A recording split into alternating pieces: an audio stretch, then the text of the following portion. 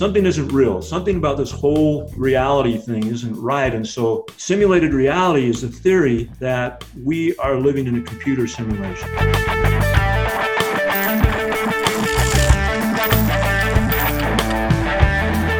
That the Earth, as we know it, is really simulated. Some really advanced civilization from the future created a computer game, a virtual reality, and we go there for whatever reason, maybe to learn, maybe it's education or whatever. That's the theory of simulated reality, and it seems to answer a whole kinds of questions, because you think of the universe as data as opposed to matter and time and space, and that was the argument that Bohr and Einstein got into.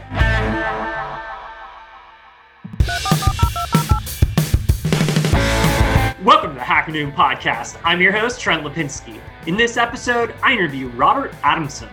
He is a computer programmer and a science fiction author and a regular contributor to Hacker Noon. In this episode, we discuss everything from his latest app, which helps you identify aliens, we'll explain later, and we discuss everything from ancient civilizations to how we can use machine learning and artificial intelligence to help us rediscover our past. This is an amazing episode, so please stay tuned. This episode of Hacker Noon is sponsored by DigitalOcean. Join a community of over 3.5 million developers learning how to build and scale high-performance web apps on the simplest cloud platform. With a flat pay-as-you-go pricing structure and monthly caps across all global data centers, DigitalOcean makes it easy to get the computer resources you need without the billing surprises you get from other cloud providers. Discover why developers love DigitalOcean and get started with a free $100 credit at do.co/hackernoon. Full-stack developer Austin Pocus. We're using it to host a discourse site. So basically they give us a machine and we run a Dockerized instance of discourse on there. Gets a few clicks and discourse is ready to rock. With DigitalOcean, they have a marketplace where you just click, I want discourse, you provision a droplet, and you're good to go. Welcome to the podcast. I'm here with Robert. Tell us a bit about who you are and what you're working on. Hey, Trent, good to be with you again. Good to be with you. This is fun. We get into some fun stuff. Yeah, this is going to be a fun episode. We had a conversation. I think we talked for about 2 hours the first time we talked. So yep. I found you on Hacker Noon because you were writing some pretty interesting articles. You want to tell us a bit about those? Well, yeah, I like writing on Hacker Noon. Well, I've written a sci-fi novel, and so I found Hacker Noon as a great place to just write stuff. And for some reason, they published it. Whoa. And some of them took off, some people liked it. But anyway, that's, I like writing. And I'm a computer programmer, so it's a good chance for me to learn how to write.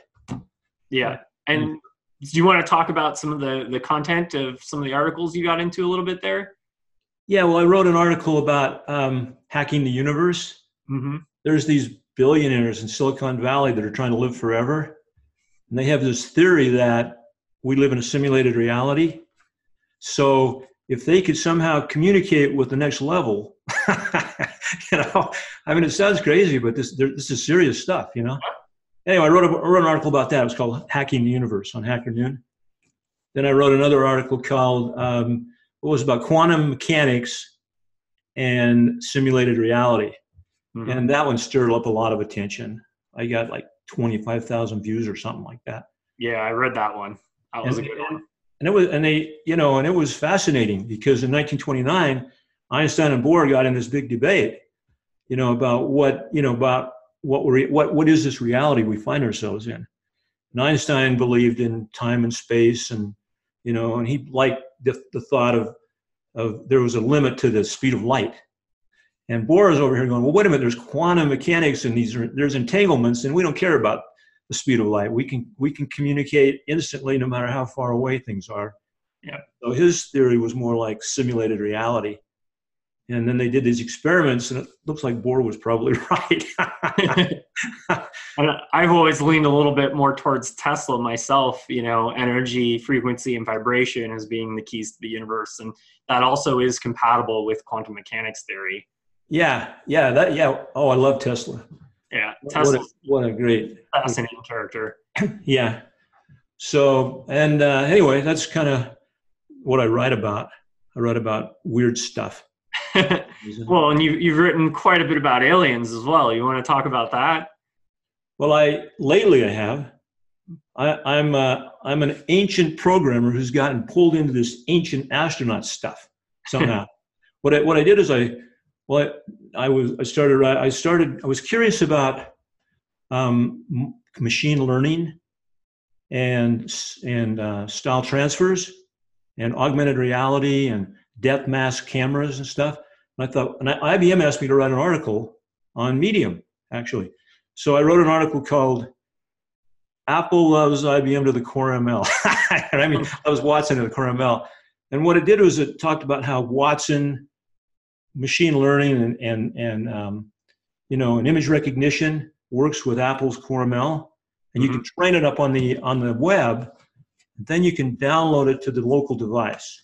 And so I was thinking, well, what can I do that would make this interesting? And for some reason, I started writing. I started working on an app that can help you find these dastardly visitors from other planets. And it turned out to be really fascinating because machine learning keeps getting smarter, right? Mm-hmm. And I'm working on this app, and I'm just writing it for fun and entertainment. And pretty soon it's starting to find things like Rh negative blood types, and it's starting to. And so I'm feeding it all this data to make it smarter, right? And pretty soon the image recognition is getting smarter and smarter, and being able to load it down to a local device like an iPhone. It's really valuable because you never know when you're going to run into an alien.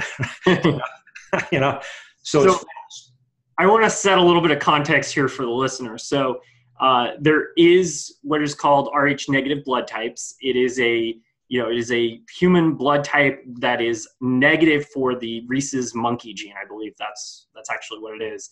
Yeah. And that gene is present in most of the human population. So most people they're Rh positive, but there is a very small, minor percentage of the population that is Rh negative. And in fact, the Rh negative and Rh positive people can't even potentially interbreed properly. And there's many like health issues and complications of this. I think in recent times, like recently, we figured out certain ways to mitigate this so that someone who's Rh positive and Rh negative can have a child together, but there are risks and complications that can arise. So we do have this unexplained Rh negative bloodline present on Earth, and there is a distinct population that has this unique trait, and we don't know how it got here. Yeah, thanks for explaining that, because I didn't want to just brush past that. It's fascinating. I found that some scientists believe that the Rh negative groups could be descendants from aliens. Mm-hmm. That's why it was interesting to me. And then I discovered a website where only Rh negative people date each other, like for the reason you're talking about. Mm-hmm. And I got all their photographs and put it up into Watson. and then pretty soon this app is able to detect things like that. Yeah. And if it keeps getting smart enough, maybe you won't need to send in your blood or your spit. You can just, we'll put ancestry out of business or something. Well, and I mean, this has so many different philosophical, ethical questions and implications that this arises because, you can use facial recognition technology and, machine learning like you have to create this app to be able to identify a very specific set of people. I was just watching, I just saw something on TV the other night about how the Chinese government is actually using this. There's a certain population within China that they're using artificial intelligence and surveillance technologies and facial recognition to be able to identify this population. I'm probably going to butcher the name and I can't quite remember it, but this is already being used by a government to surveil people. So there are ethical implications of this, but in your case, you built this for fun. This was there is definitely something scientifically going on here that we don't understand, but right. You were able to leverage machine learning to be able to identify a population using physical characteristics that we as humans couldn't even identify. The machines had to figure it out. Right. And then also because with style transfer effects, Mm-hmm. I'm able to take this alien, this person, and can kind of like show what they really look like. Yeah. And put them on their own planet using death mask, companion death mask. It's like see this guy right here? Yeah. So, yeah. And he's a salesman, and he said, "Well, try it on me." And so like, boom, there he is. And here's what he looked like normally, right? Yeah. And so with the stuff, so people go, "What the heck?" So not only do you identify them and certify them as aliens, what they look like on some planets, Yeah. I'm getting really good at finding all these planets that they could potentially come from. Yeah. So anyway, how fun is that, right? This episode of Hacker Noon is sponsored by DigitalOcean. Join a community of over 3.5 million developers learning how to build and scale high-performance web apps on the simplest cloud platform. With a flat pay-as-you-go pricing structure and monthly caps across all global data centers, DigitalOcean makes it easy to get the computer resources you need without the billing surprises you get from other cloud providers. Discover why developers love DigitalOcean and get started with a free $100 credit at do.co/hackernoon. Full-stack developer Austin Pocus. We're using it to host a discourse site. So basically they give us a machine and we run a Dockerized instance of discourse on there. Gets a few clicks and discourse is ready to rock. With DigitalOcean, they have a marketplace where you just click, I want discourse, you provision a droplet, and you're good to go.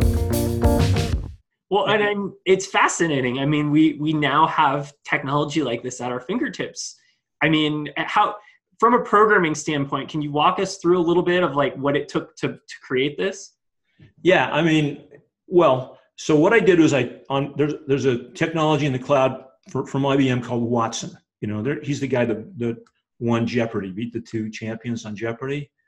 And that same technology is now available for programmers to upload images for image recognition models, and you can train lots of stuff up there, right? Mm-hmm. So what I did first of all is I got it all set up on IBM Watson, and I started publishing these photos to classify them and identify, what they were.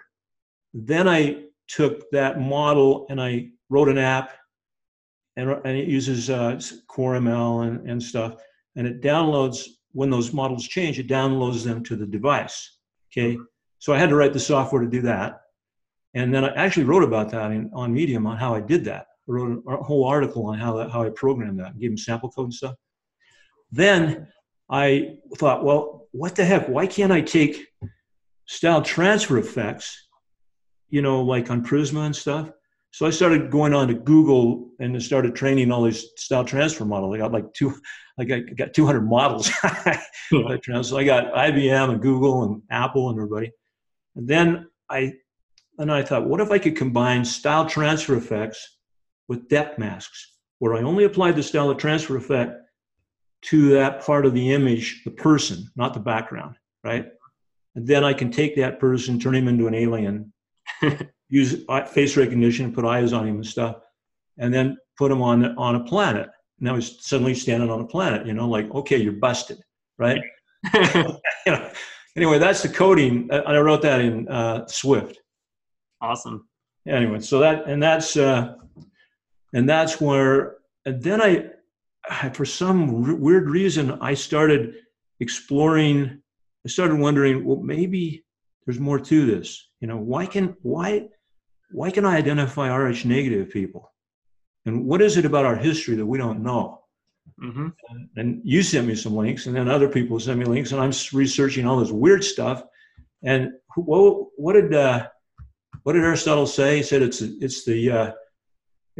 a trained mind that is able to to contemplate or consider mm-hmm. ideas or or things without actually accepting them, but at least have an open mind, right?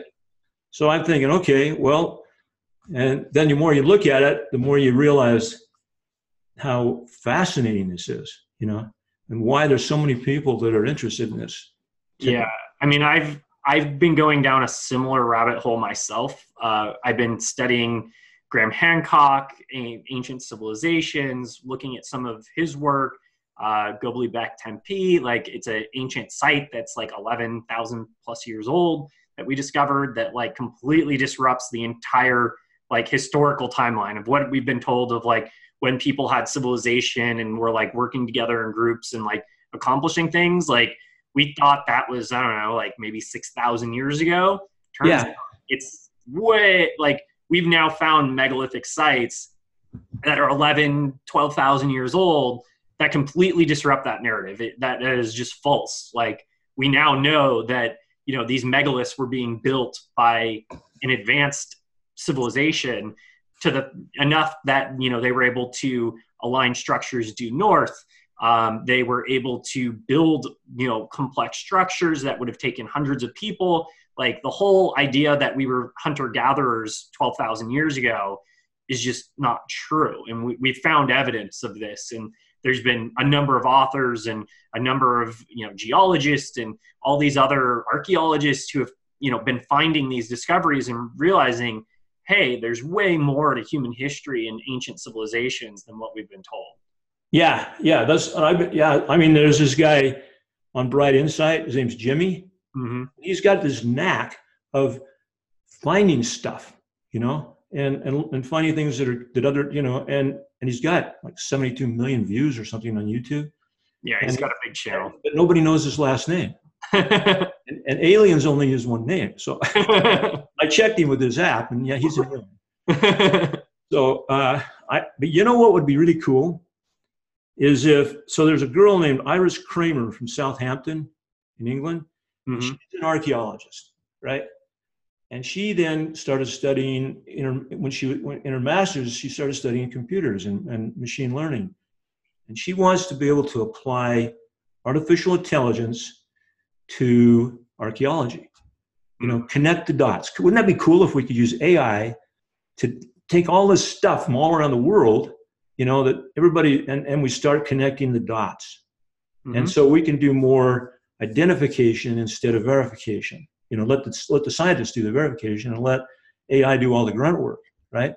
Think of the things we might find, you know? So now with this stupid app that I started out, now I'm starting to plug in all this, all this archaeological hieroglyphs and pyramids and things like that. See what it spots that I don't have no idea what it's going to find, right?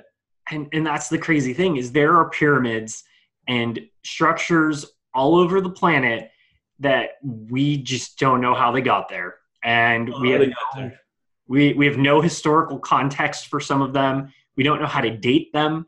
We're constantly finding like cities in the jungle in South America and like old Mayan structures. And we're like finding like hidden, like, you know, pyramids under the water in the ocean in the Caribbean. Like there's just so many things that like, just, we're like, where did all this stuff come from? And if we use AI to analyze this, yes, the AI may be able to find patterns that us as human beings are missing because we don't have that kind of mathematical analytical skill that these algorithms in the machine learning systems have. And maybe we're not allowed to. Maybe, you know, because of our biases. Mm-hmm. You know, machine learning doesn't care about that. Yep. But that would be amazing if we could. I think it's a perfect application for machine learning. You know, you sent me an article on the hollow moon. Oh yeah. and I started laughing. It's like, this is the stupidest. This is stupid, right? And so, but I started researching it, and you know, and you said, well, okay, so here's the moon and the sun from the Earth, and they're the same size. Mm-hmm. And the moon can create a perfect eclipse. 99.9% covers the sun, right? Yep. And yet the sun is 400 million miles away, and here's the moon. Why is it the same size, right? Mm-hmm. Why is it in a perfect circular orbit? And why does it help sustain life on Earth? So I wrote this article on Hacker Noon called "Our Funny Artificial Moon." Because to me it was funny, you know, but then the more you look at it, the more you realize if you go to NASA and you ask them, how is it possible that the sun and the moon are the same size and we have this perfect eclipse, and it helps, they can't conceive of the possibility that intelligence might have been involved here. It's coincidence. It's the science of coincidence. And that's not a good answer. No, it's not. You know? Our moon makes no sense. And so the article I sent you, they actually shot a rocket into the moon, and the moon rang like a bell. Yeah, the moon, the Apollo astronauts, when they left, they took their lander and shot it back into the moon. And the moon rang like a bell, and we had no idea why. What is that about? I recently, I think I might have sent you, there was a TED Talk that I had watched recently where they had a new theory on how the moon may have actually been formed from the Earth's core. And how that may have happened after like some major collision with another planet or a major asteroid. And like, it's a good theory. Like, it's fascinating. I don't know if that's how it actually happened, but we're grasping at straws here, trying to figure out like, how does our moon even exist? So there's anomalies like that where, the moon is mathematically in a perfect place. Right. It's perfect. Like mathematically perfect, where it's located, how it goes around the Earth. Like, how do you achieve such perfection in nature? Yeah, I watched that video, by the way, on TED. Yeah, that was weird. There's a whole bunch of harebrained ideas on where the moon came from. you know, and it didn't really make sense to me. I mean, the moon has whole different mass, and the density is 60% of it. I didn't buy it. Yeah, it was a stretch. It was an interesting theory. I mean, one of the other unique things about the moon is it has the same signature of elements as the Earth. So other moons in other solar systems we've discovered, and with asteroids, like often like they're not made of the same ingredients. So the moon is, often of another planet is often made of a different like set of stones and a different set of, atoms. And it's not the same materials as the planet that it's orbiting, because often they're, the result of asteroids and, other things that eventually culminate in becoming a moon. Right. So our moon is unique in that it matches the Earth's like geological signature perfectly. Well, there was these scientists, I think it was MIT, that now are saying the moon is older than we thought. Yeah. And so maybe it's really old. I don't know. I don't know either. I mean, there's a number of theories here. And this brings me back to what we were talking about at the beginning of the episode, is simulation theory. Can you kind of explain what simulation theory is in a little more detail for the audience to kind of get a grasp of it from your perspective? Sure. I mean, well, Elon Musk has done a pretty good job. He's a believer. And the idea is that I wrote a book called Base. It's about base reality. It's a science fiction novel based in Kauai. And I came up, I had a weird experience in Kauai when I was mountain biking, and that's why. Tell this story. I like this one. You want me to? So there's a trail in Kauai called the Powerline King Kong Trail. It goes from the North Shore to the Kapa'a, to the middle of the island. And it's a tough trail. I mean, when I was young, I could ride it, and it's slippery. They call it, So but anyway, I was riding up through this trail, and suddenly this old monk, ran across the trail in front of me, and he was followed by a tiger. And I was thinking, what the heck is going on here? And then he looks back at me, and his teeth are all nice and shiny, and he waves at me. And then the tiger looks back at me, and I'm just, what did I just see, So I go back to town where I got these friends that have a bike shop down in Kapa'a. I said, you're not going to believe what I saw. I saw a monk with a tiger. And they're going, what? There's no monks. There's no tigers in Kauai, right? And I said, no, I'm telling you. So then I decided to look into it, and I found that there's a big monastery. It's like 300 acres on the other side of Sleeping Giant Mountain. Mm-hmm. They created these temples that they shipped everything from Bangladesh. And I got invited to this ceremony for some reason. And I go in there with all these monks, and sure enough, they got monks and they got tigers and stuff, right? Yeah. So I'm sitting there, and this old friend of mine is the head of the Hindu church. He's the Guru Deva, or whatever they call it, right? Mm-hmm. And he's sitting up there, and then I grabbed this monk, and I said, you're not supposed to grab monks, but grabbed him, right? I said, I know that guy. He's an old ski bum. He was from Alta, Utah. We used to ski together, right? Yeah. No. And why did I get invited? But anyway, so I got invited and I took my family and it was a great experience. And then he died later. He died about a year later. And these two monks came to my door and they said, that was your friend, you know, and he just wanted you to be there. But anyway, so I kind of got sidetracked, but so seeing this, I thought something isn't real. Something about this whole reality thing isn't right. And so simulated reality is the theory that we are living in a computer simulation, that the earth as we know it is really simulated. Some really advanced civilization from the future created a computer game, so a virtual reality. And we go there for whatever reason, maybe to learn, maybe it's education or whatever, right? Yep. And that's the theory of simulated reality. And it seems to answer a whole kinds of questions, because you think of the universe as data as opposed to matter and time and space. And that was the argument that Bohr and Einstein got into. You know, Einstein believed that we lived in the base reality, and Elon Musk and these guys are saying, no, the odds of us living in a base reality are millions to one. We can't. It's impossible, you know? And so anyway, I wrote a book about that, and I don't know, maybe maybe that helps explain some of this stuff. I don't know.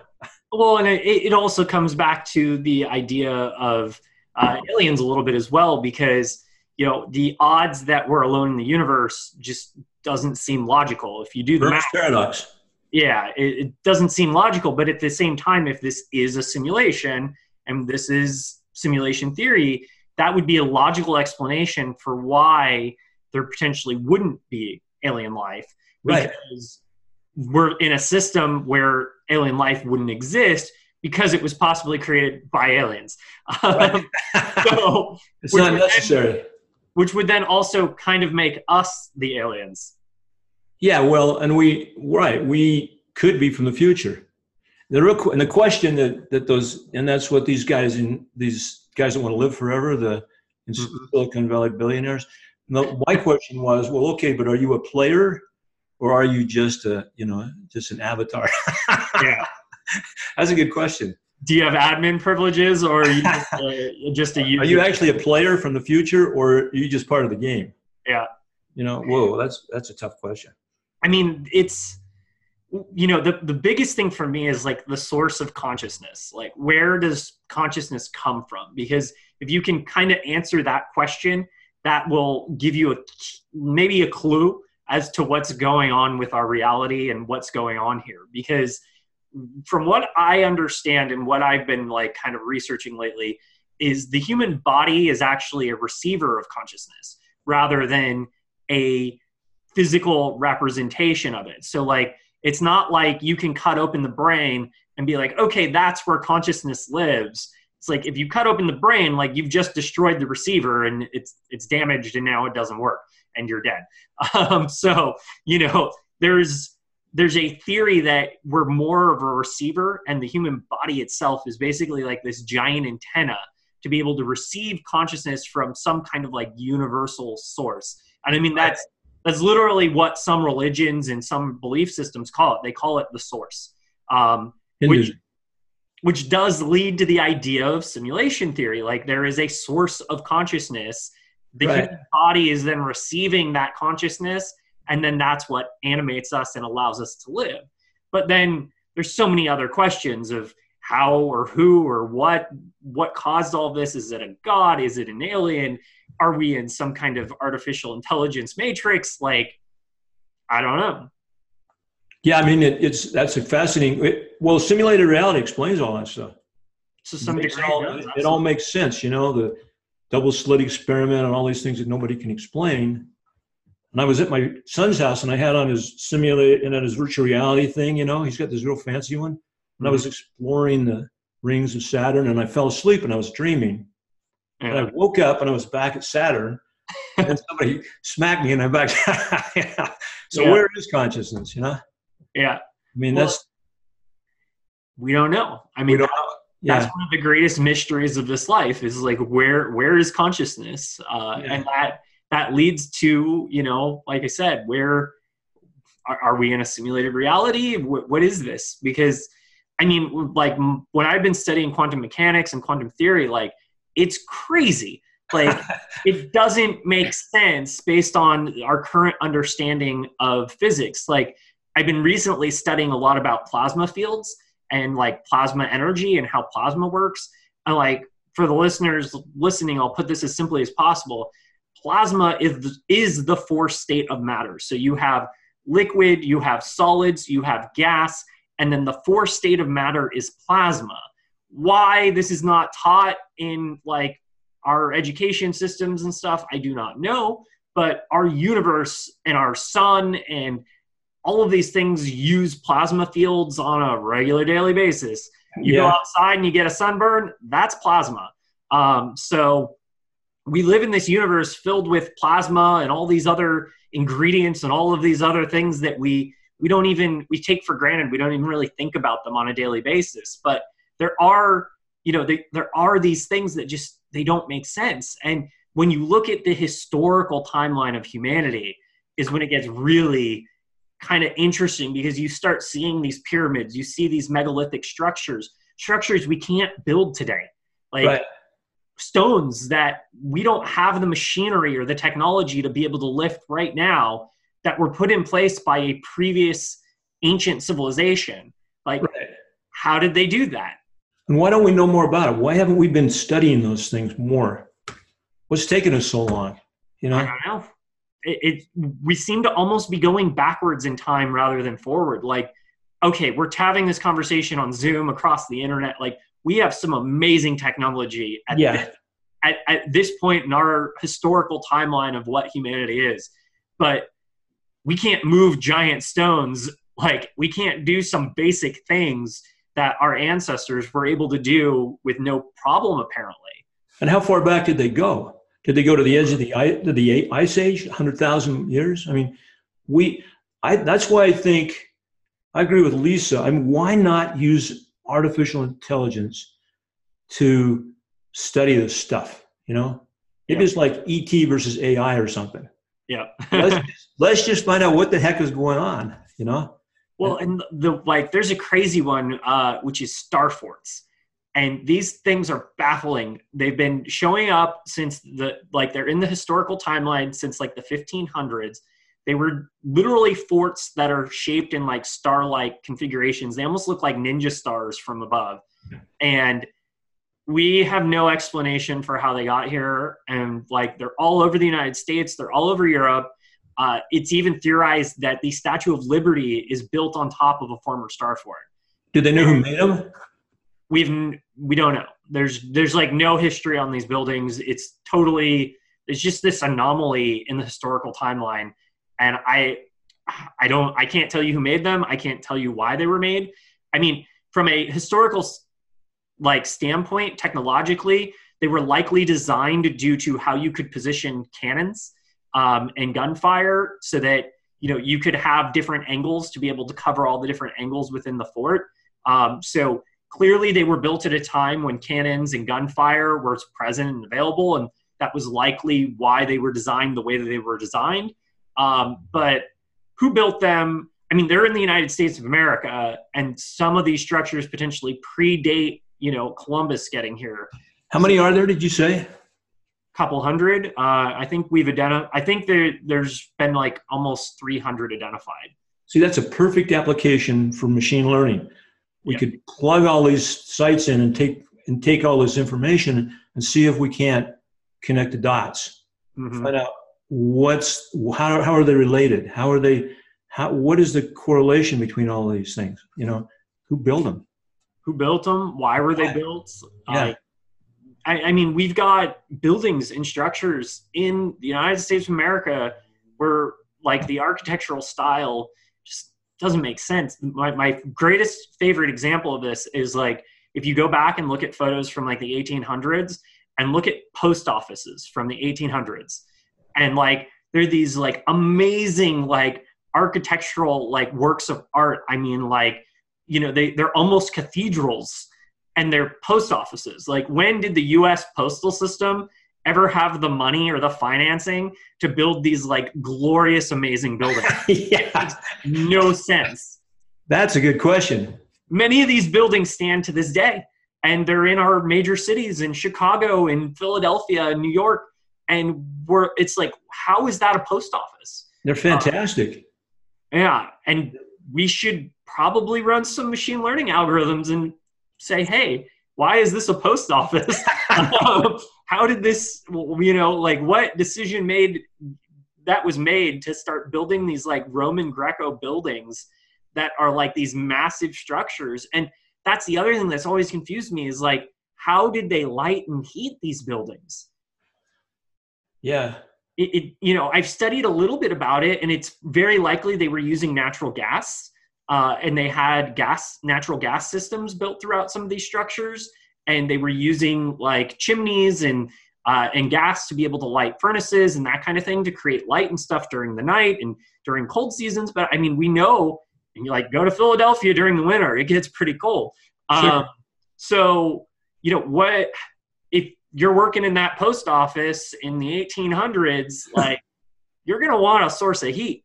Otherwise you'd potentially freeze to death. So it's very odd that we have all these buildings, all these structures, even in our modern society. Many of these structures still exist. They're still in our cities today, and we don't really understand where they came from.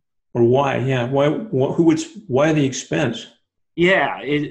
These are buildings that if they were built today would cost billions of dollars, or at least hundreds of millions of dollars, some of these structures. So, you have to look at inflation and look at like what resources would people who are moving around on horse and buggies have to go build these structures. Right.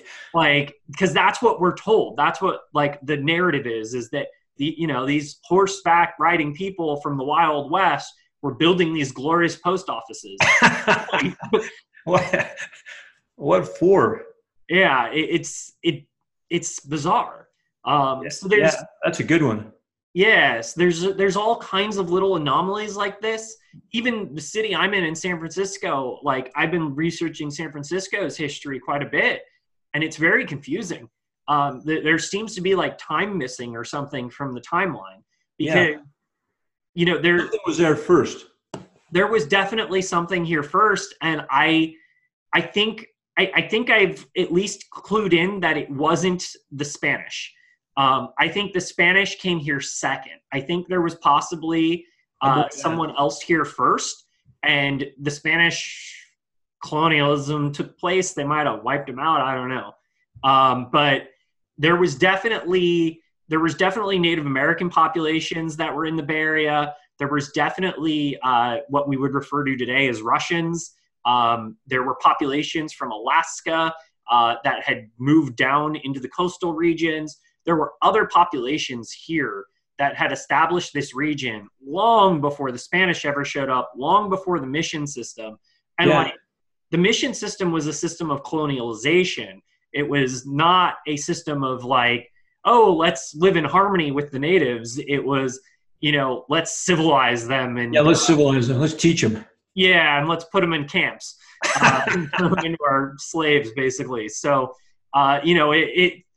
and that happened all up and down the entire, both South America and North America. I mean, Mexico is fascinating. The cities, the architecture, the history, the old ancient Aztecs and Mayans, and some of the stuff that exists down in that area we don't understand it. I'm headed for Peru to see some of this stuff for myself. Yeah. I can't wait. Let me know how it goes. Cause good hiking anyway, at least, right? Yeah. I mean, Peru, South America, there is some amazing ancient civilizations and artifacts and megaliths and structures. And we're still pulling this stuff out of the forest. We don't know how it got there. And they have good surfing. Now, who invented that stupid? Anyway. So let's bring this back to, we've gone on a bit of a tangent here, but, let's bring this back to AI and machine learning. And we can actually use these tools to figure out who we are. Yeah. Yes. And I think that's a noble goal. Yeah. Why not try to apply this to our history, our ancient history, mm-hmm. and I love this. That to me, this is exciting. Yeah. What a fun project. So I started out catching aliens, and now I'm trying to figure out, well, where the heck do they come from? Who are these ancient people on Earth and stuff, right? Yeah. And I think my knowledge of computer science is, I'm a computer scientist, and I'm looking at archaeology, and I'm thinking, what a great, we're using Watson for diagnostics of diseases and things, right? And all kinds of stuff. Well, this is a great application for Absolutely. artificial intelligence. Let's use it, and let's speed up our learning process. Let's get smarter faster, and see if we can't rewrite our history. Let's get it right. Yeah, absolutely. And I mean, one of the last things I want to talk about before we wrap this up is the one thing that comes to mind is Atlantis. We've got these stories, you have this description of Atlantis from Plato. There's all these theories about, where Atlantis might have been. That's another perfect application for machine learning is, can you take the description of Atlantis from Plato and run that through, machine learning to see if we can identify or find, the description, something that matches that description. I know there's theories that the Reichardt structure, the Eye of the Sahara, might have potentially been the original site of Atlantis, but it still seems like something that machine learning could potentially help us with. Yeah, and also we now know that like 12,800 years ago, a comet struck the Earth and it wiped a lot of this stuff out. Yep. And maybe that's I don't know, maybe that's what happened to Atlantis. Mm-hmm. And so if you can take that information, and you can take all the writings from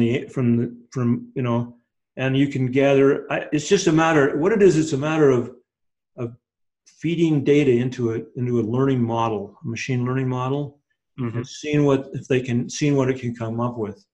It's like RH negative. Who would have thought that was possible? Yeah, it is possible. This stuff. It's a great tool. And maybe we could pinpoint things, instead of guessing all the time. The Hindus have some amazing structures and temples that are just rich with symbology and hieroglyphs and all kinds of things. Yeah, as well. I mean, there's multiple cultures and civilizations all over the planet, from China to India to Africa to Europe to even the United States and South America. And Russia included, there's even Australia. We don't fully understand how or where the Aboriginals came from. They were a long time ago, 130,000 years. Yeah, and we've even found Aboriginal DNA in South American populations. Wow. Don't know how it got there, because there's an ocean between Australia and South America. Yeah. So, how did they cross that? So there's a lot of unknowns about our past, but anyways, This is the Hacker Noon podcast. So I've got to ask, what is some time in your life that you've had to hack something? So I'm actually famous because I wrote a program called HardRunner. Mm-hmm. And back in when they first introduced Lotus 1-2-3, you had to plug a floppy disk into your computer in order to use the app. And I thought, well, this is stupid. So I wrote a little, I wrote a little hacker, I think called HardRunner, and you could and then you no longer had to put the floppy in order to run Lotus 1-2-3. Mm-hmm. So, and it was Editor's Choice Award on PC Magazine. So then Lotus threatened to sue me if I didn't pull it. Then they came out with their own version of it. But it was a good hack. Yeah. People loved it. Editor's Choice Award. But I had to pull it because I didn't want to get sued. Those are the best kinds of hacks. Yeah. Well, it's been a pleasure. Do you have any final thoughts before we wrap up? No, it's just fun talking to you. I think you and I kind of connect on all this stuff. Yeah, I mean, meet with somebody who gets it, Yeah, I mean, there's so many unknowns, and it's like I just wish people were a little more curious about this stuff, because Yeah, well, just ask questions. Ask questions. They should be curious because there's a lot to be curious about here. And maybe machine learning and the app you're working on and some of these ideas, and anyone who's listening to this, like maybe we can use technology to answer some of these questions. That's right. And at the very least, you can use it as a pickup app. My son's working on a funny video. He's an actor. So where can people find you? Well, I created a website called notfrom.earth. And that talks about this app. And awesome. And like I said, my son's an actor. He's on Young and the Restless and stuff. And he's working on a funny video about using the app to go around and check to see if girls are aliens or not. Only he would come up with something like that. It's surprisingly effective. Hey, it's a pretty interesting pickup technique there. Yeah. Are you an alien? Yeah. Well, in Venice Beach, they're all aliens. I think we've got quite a few of them in San Francisco as well. Yeah. Well, it's been a pleasure. Thank you for coming on the show, and I look forward to more of your writing and seeing what happens with your app. Thanks a lot, Trent. All right, take care. All right, bye. This concludes another episode of the Hacker Noon podcast. I'm your host, Trent Lipinski. Please don't forget to subscribe to us on iTunes and YouTube and follow us on social media. You can also find us at hackernoon.com and podcast.hackernoon.com for more episodes. Thank you for listening.